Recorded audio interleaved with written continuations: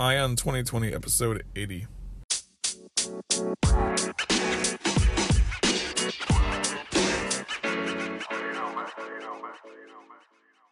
Have 2020 vision with Ion 2020, the podcast that brings you all the news and events in the lead up to the next presidential election. I am Ray Eaton, and I will keep you up to date as we approach November 2020 with a libertarian perspective of all the candidates and their policies, along with the news.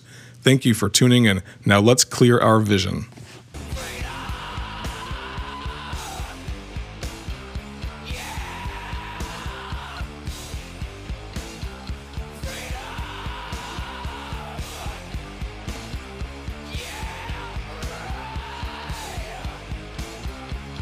Hey everybody, it's Ray Eaton, your host of Ion 2020, the place that you're coming to Monday through Friday for the news and events that are leading up to the 2020 presidential election. Those who are going to be fighting to beat Donald Trump, your Democrats, your Libertarians, your Green Party, those that are just trying to make waves, those that are just trying to get books published, those who are just trying to stir up the pot. Those are the people that we'll be talking about, as well as Donald Trump. He is a crazy guy. You guys know that. He loves to send out tweets and bash people and do all the immature things that a great president should do, or a crazy president should do. Who knows? But that's what we're talking about on this show. And if it's your first time listening, I appreciate you coming out and listening. I really do. Go ahead and if you can subscribe to this show if you like what you hear. Listen through the end of this show, and if you like what you hear, go ahead and subscribe to it, right? If you want to give me a 5-star rating and review, if you're really hyped up about it, you can do that. But you can also check me out on my website, iontheempire.com. There I post things that don't just have to do with the 2020 election, but I focus on things that, are going on internationally, things that are going on domestically with our government and what they're doing to take your freedoms away from you and things like that. Follow me on my Twitter handle at Ion the Empire as well. And believe it or not, you can find me on Facebook. Just type in Ion the Empire. I got a page there. You could probably find me that way as well. And those are great ways to communicate with me. I'd love to hear from you if you like what you are hearing on this show. But keep on coming back and listen. I appreciate it. And if you want to share this show with your friends, do that as well. That helps to get the listener base up. Moving on, though. You guys probably didn't go through the drudgery that I had to go through with watching all of the town halls that were on CNN a couple nights back, right? But you know what? That's what I'm here to do, guys. That's what I'm here to do for you, is to do all the things that you don't want to do to make sure that we can get the message out there of liberty, and talk about these candidates from that libertarian perspective that we talk about it on the show. And that's what I'm doing. I spent Monday night, I think I spent from 9 o'clock until about 11:30 punishing myself, watching all the promises that these candidates were going to give. You had Bernie Sanders, you had Pete Buttigieg, you had Kamala Harris, several others. And these people just, they have all their promises that they want to do for you. They want to buy your votes, essentially, and I listened to it. But the one that I wanted to talk about today, because he is the front runner in the Democratic Party, is Bernie Sanders. Back in 2016, you might be aware of this. A lot of libertarian light people, a lot of people that swing libertarian in some ways, they kind of had good feelings about Bernie because of some of his issues. He's against crony capitalism, aren't we all? Unless you're a neocon or something. He's against crony capitalism. He's against foreign intervention and things like that. So he was speaking a lot of their love language, because libertarians, we love to hear that kind of stuff. But he's also speaking a very socialist message, and one that gives out many promises and things like that. So libertarians kind of, we give him a little hug when we think about some of his issues, but then we turn our nose up on other issues. And that's the same thing I feel about Tulsi Gabbard as well. Like, I love the way that she makes the anti-war movement, the pro-peace movement, the anti-foreign intervention movement, the forefront of her campaign. But then she sidetracks herself with a lot of these socialist issues, these democratic socialism ideas that she has, that most of these candidates seem to have nowadays on the Democratic ticket, she starts going in that direction, and it really irks me because those are things that I cannot get on board with her with. Same thing with Bernie Sanders. I cannot get on board with him on this. And I had a idea and some thoughts that I wanted to bring up to you guys about this, but I'll save that for towards the end of the show as well. So Bernie, he's against the war in Yemen. He talked about that. Someone had asked him a question, basically saying, asking him about how he's changed his views in the recent past and things like that. And one of the things that he said was that, he recently voted and came together across the aisles with several of the Republicans. He was able to bring them together, and they all came together and they voted against the war in Yemen. And then they sent that bill not against the war in Yemen, but against funding the Saudis, against helping the Saudis with their bombing campaign and their starvation campaign in Yemen. And you guys know that this is a serious problem that's going on over there. There's kids dying, just bodies piling up in the street, essentially, over, a terrorist organization that basically rules that government, I think. And I'm not sure the exact.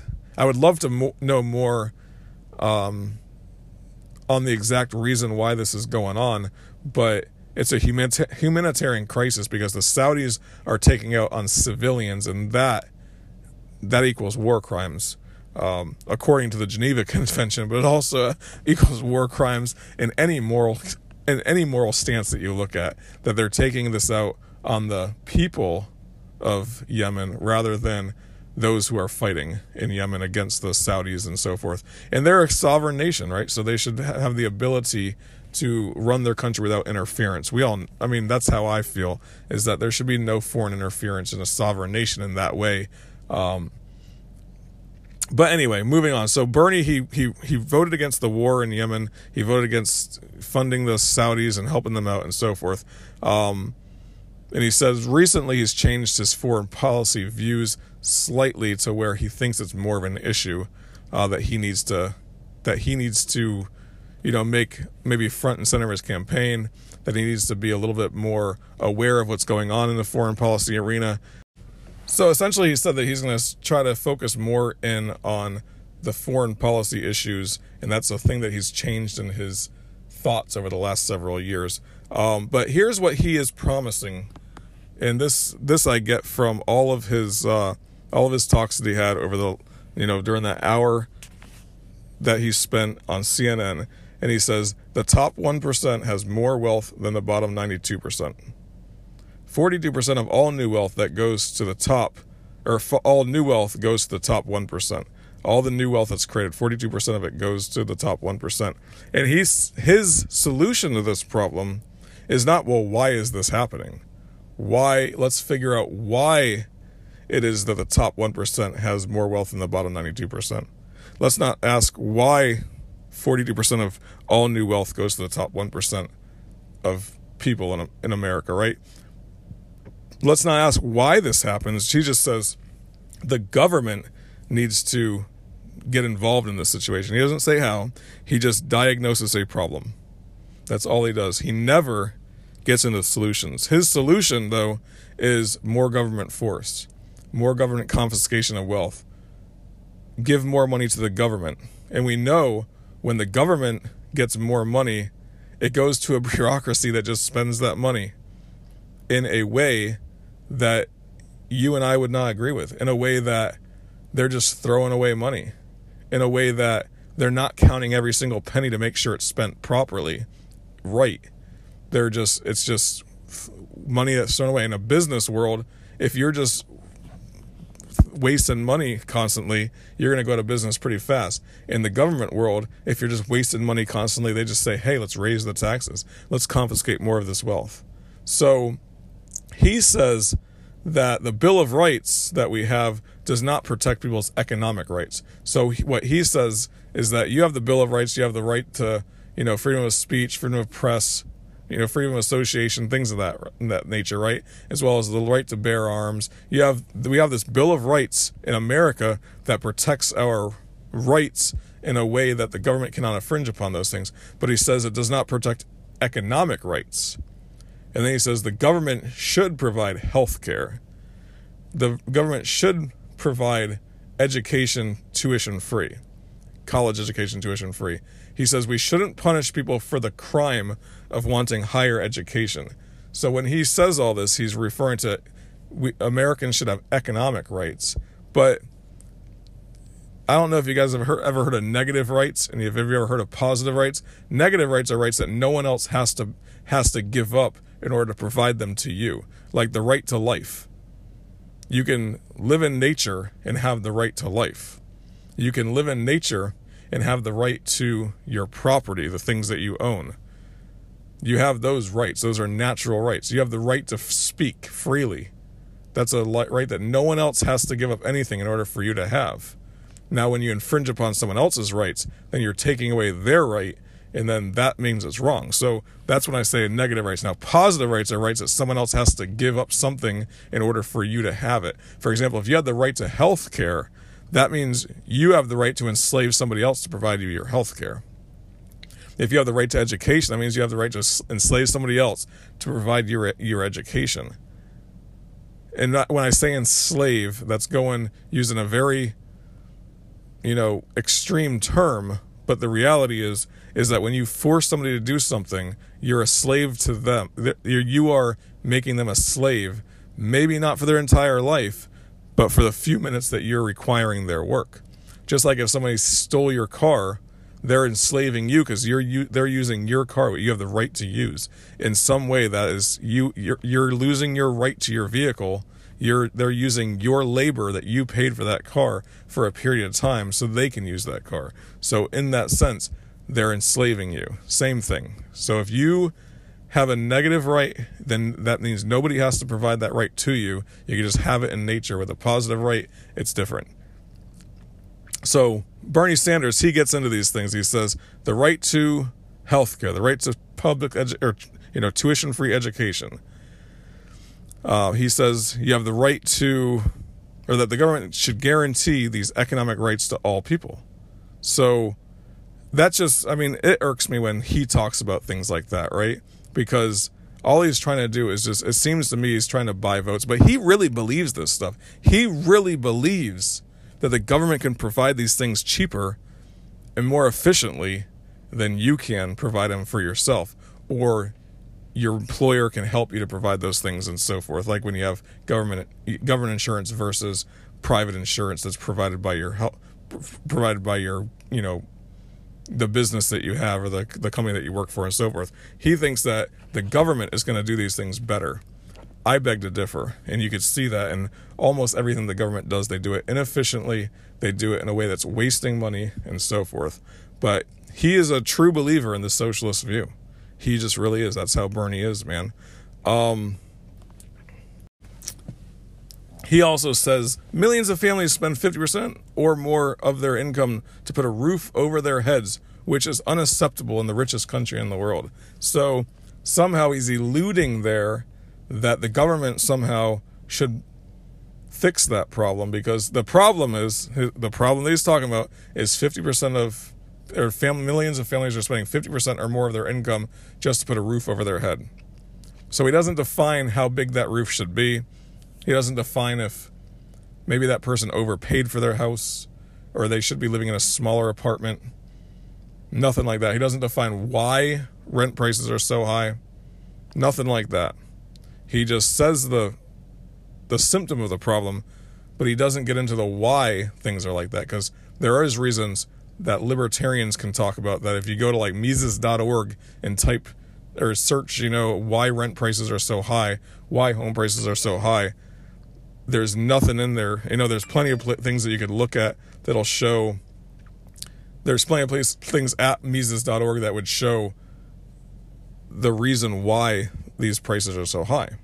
You can find them. So, but he doesn't get into that. He just gets into the idea. He diagnoses the problem, but he doesn't say how it can be fixed. But his fix is more rent control. His fix is not, increased supply at all. or there's no solutions that he has other than the government should intervene in this problem and maybe provide people with a cheaper home somehow, or cheaper rent. That's his solution to these problems, right? But that's, I mean, when you listen to this guy talk, he has so many handouts that he wants to give. Tuition-free college. He wants to give parents, he wants to give parents, paid family leave when they have a baby, things like that. There's so many things that he's trying to provide, and there's no money there. If you look at the federal government, there's no money to pay for it. But then he says, well, how do we pay for it all? When Wall Street was bailed out for $1 trillion, don't tell me we don't have enough money to pay for all of this stuff. Well, $1 trillion is not going to go far on all of the list of things that he wants to provide. They say Medicare for All even is going to cost like $4.5 trillion, which is larger than the entire federal budget now. So the last thing I wanted to talk about specifically with regards to Bernie Sanders, though, is this. I like his position on Israel. He says that he supports Israel as a nation. That's fine. But he does say this, that Netanyahu treats the Palestinians unfairly. He says the goal must be to bring these people together. But right now, the government of Israel is run by a right-wing, far-right government. And he says, may I even dare to say a racist government. And it's true. The Palestinians are treated as a group of people that are, no different than the blacks in South Africa during apartheid. Actually, probably worse than the blacks in South Africa during apartheid, right? So he's clearly making a statement. And when he said a racist government, dare me to even say a racist government. When he said that, it blew my mind. And the reason why is because I thought that it would just blow up the TV, that the Israel lobby would just start pounding him on this thing as soon as they heard it. And I didn't really hear too much about it over the last day or so, but I'm sure it's making the news. And like I said, I don't watch Fox News. I don't watch MSNBC. So that kind of, but when he said that, man, I was just like, go Bernie. Because it is true that the Palestinians are treated as second-class people. They're locked. They have no right to travel.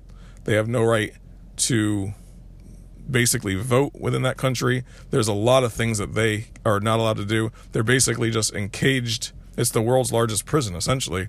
And it's wrong the way those people are treated. So let me go ahead and say this as my final word, though.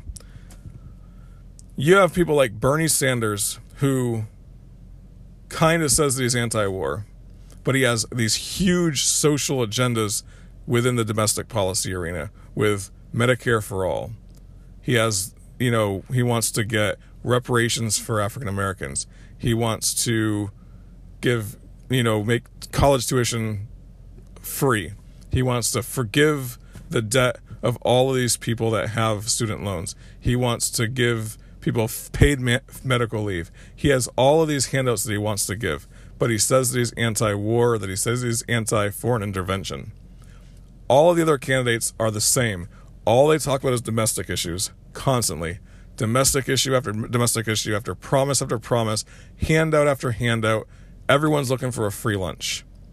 And then they sort of say at the end, oh, and by the way, we shouldn't be intervening in Syria. Oh, and by the way, we shouldn't have gone to Iraq. Oh, and by the way, we should start pulling out of Afghanistan. Those are secondary issues to them. So, when they have these issues as secondary issues, if they get elected, if they end up in the presidency, those are their secondary issues. Their first issues are going to be the domestic policy issues, the promises, the things that are going to get them reelected by the electorate, right? Those are the things that they're going to go for. And the neocons in the bureaucracy know that. So when they get into office, just like Barack Obama, who said, I'm going to be the anti-war candidate, he gets into office, his number one agenda issue was getting Obamacare passed. Everything else went on the back burner, and the neocons knew it. So I guarantee you, somehow underhandedly, they said, well, we'll give you this if you just keep your hands off of our foreign policy. Okay, that's fine. Same thing with Donald Trump. He was first and foremost the wall. He was first and foremost trade with China. He was first and foremost on economic policy issues, on getting his tax cuts done. Secondarily, he would say, I'm anti-foreign intervention, and he got elected with that as part of his platform, and he got elected with his hopes that a lot of libertarians and a lot of anti-war people had, that maybe he would pull out of these foreign entanglements that we have. But he did not, because I think that somehow when that's a secondary issue, then it's going to be put on the back burner for the domestic policy issues. And the neocons, those people that have power within government, in the military and so forth, they are going to use that against him and say, well, we'll get you this stuff. You just keep your hands off of our foreign policy. And that's my main point, is when Bernie Sanders or any of these candidates make it as their secondary issue, that the military intervention is their secondary issue, then the anti-war movement is not going to get what they want. Same thing with Tulsi Gabbard. She keeps on talking about the anti-war issue, the anti-foreign intervention issue, but it does not get her, if she happened to get elected by some miracle, if she makes these domestic policy issues her main issues, I do think that what's going to happen is that the neocons, those in the bureaucracy, are going to say, hey, we'll give you all this, just keep your hands off of that.